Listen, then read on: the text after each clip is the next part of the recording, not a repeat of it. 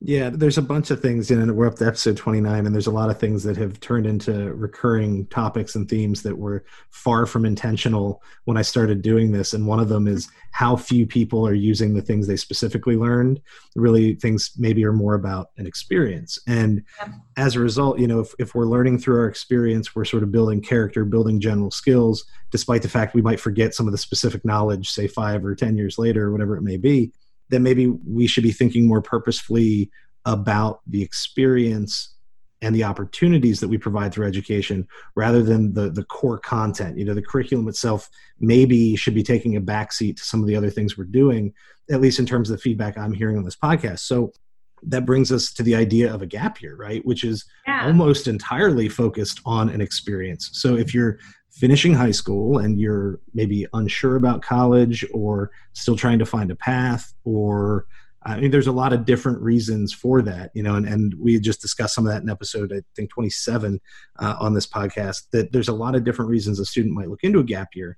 But currently with the uncertainty about the fall, with closures, colleges going online and all that, whatever concerns or questions students may have had last year, the year before, we can multiply that by 10 or maybe 50 in terms of what people are thinking about now. So in regard to the idea of learning from experience or taking advantage of those opportunities, what is the Boost Year program, and how does that maybe compare to the more traditional gap year experience?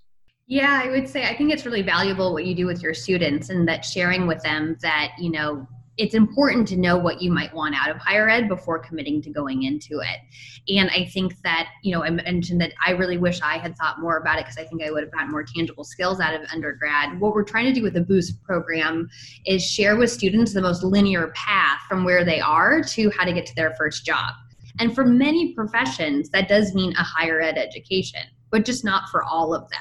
And, what we were finding at Kaplan through research we were doing is that an alarming percentage of students were entering the workforce in jobs that they didn't actually have to have had a higher ed degree in order to do so. That doesn't mean that they didn't want to get them, but for students who are concerned about student debt and for students who aren't necessarily thinking through the financial ramifications of their higher ed decision, it's an important inflection moment to take. What is it that I want to get out of my higher ed journey, and how will that set me up on a path for success for my first job?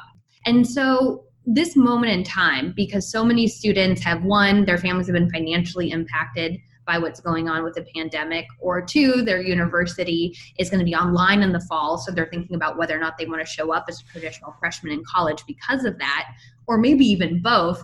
We're in a unique space where the gap year is something everybody's talking about. With that said, the traditional gap year before all of this happened was something that a student would elect into if they wanted to travel or take some time off after getting a little burnt out with a difficult senior year, or do some volunteering. But it was very largely location and travel based. And the gap year market wasn't very massive prior to this. It was sub 100,000 students domestically.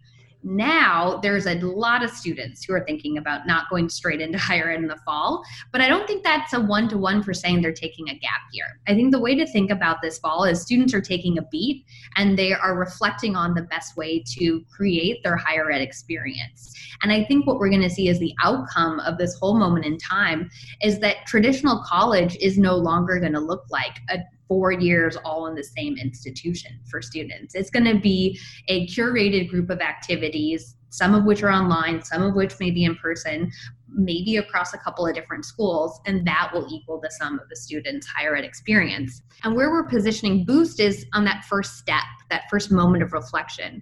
So the program is specifically designed for students who are at the bridge between high school and college, and they're saying to themselves, maybe I should take some time to think about what I want to be when I grow up.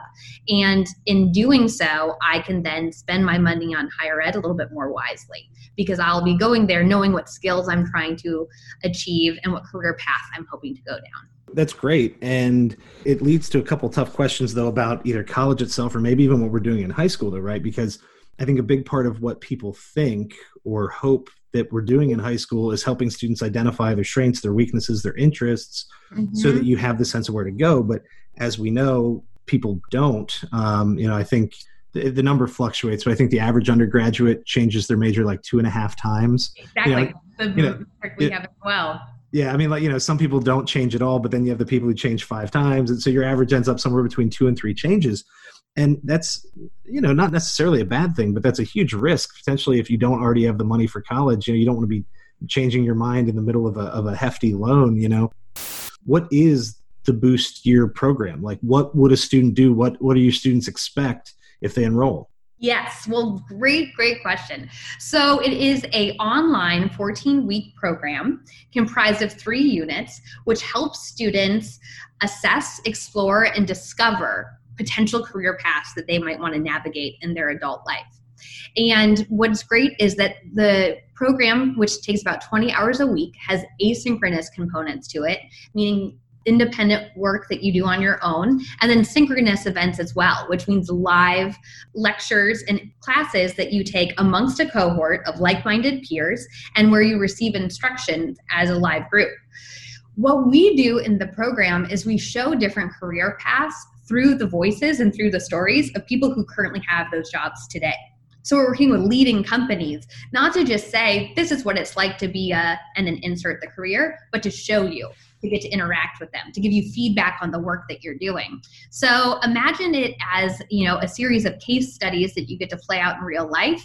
And instead of, reading about the conclusion of the case study at the end, you get to talk to the people at the company who had to deliver that work. So it's not exactly like a virtual externship, because the students won't be working for the company, but they get to almost like extern or intern vicariously through someone who's already there, sort of. I mean, is that an appropriate way to think about it? Like, because in the externship experience, you're actually there and working.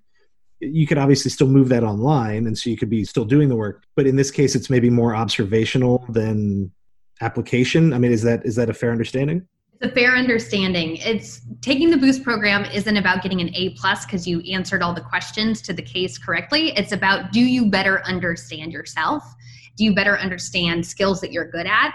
And do you have a good sense of direction of where you want to learn in the future in order to acquire more skills? So it's not about, like I said, getting an A+ on the exam. It's about having, an A+ in terms of reflection. And then the end of the course, the apply section, is around getting a customized pathway program for you to move forward. So you work with our advisors to navigate based on how you've assessed and based on how you've explored throughout our company partners. Now, what do you want to do with it? Do you want to apply for a university? Do you want to pick out the major or the courses within the university you're already enrolled in?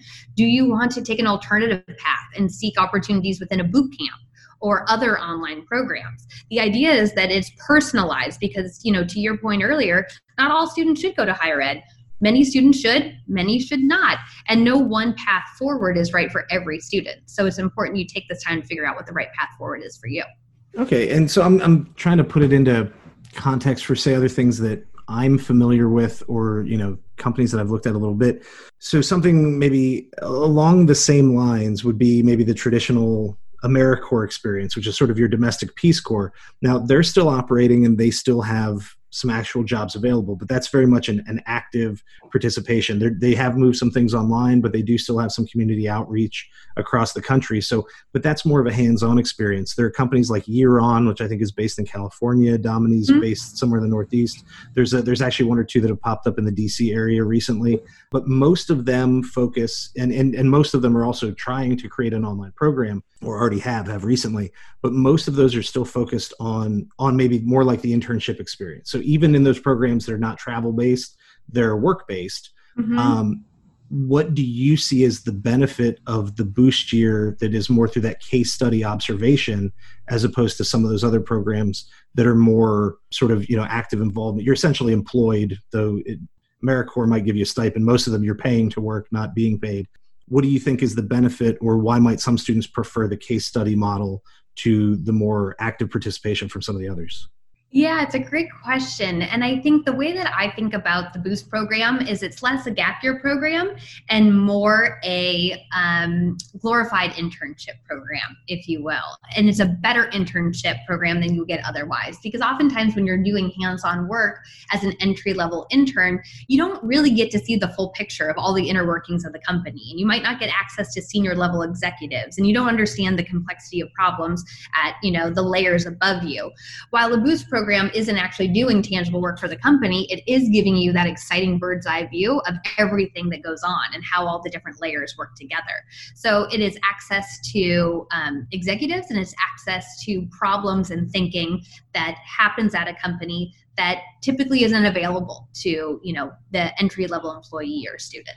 Yeah, so kind of like the appetizer sampler, so to speak. You get a couple bites of different things, try out and see different companies. I know you said that it's customizable, which is great.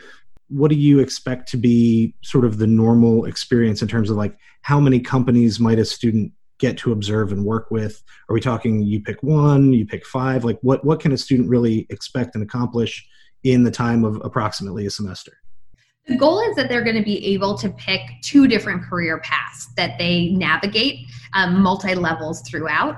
And then in addition to that, they'll understand the skills that permeate across all of those 2 career paths, but other career paths that are highlighted in the program.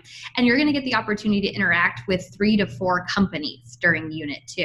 So it's a pretty broad level of exposure. You'll obviously go deeper with some companies than other. We do have one premier company partner that we're going to be able to talk to a little bit later that makes out the bulk of Unit 2. But you do get guest appearances from other executives at companies exterior to that one premier partner. So you can really see how things might be different at a technology first versus a manufacturing first versus a in-person company versus a fully remote company.